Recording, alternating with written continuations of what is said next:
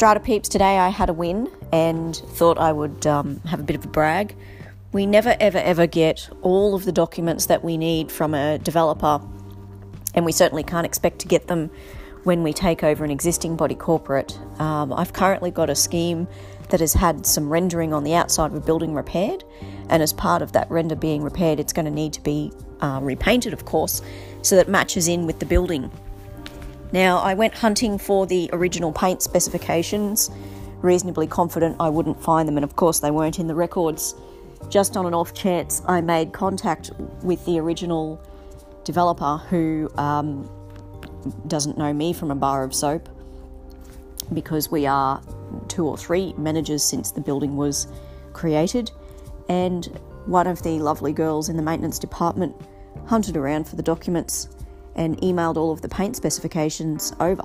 So those are going to go into the records. I've sent a copy off to the contractor as well, so that they now know what paint they need to apply, what colour paint is going to be used. And yeah, tiny win, and I'm on top of the world. I feel so good. All right, everybody, it's Friday tomorrow. Let's get a lot of shit done.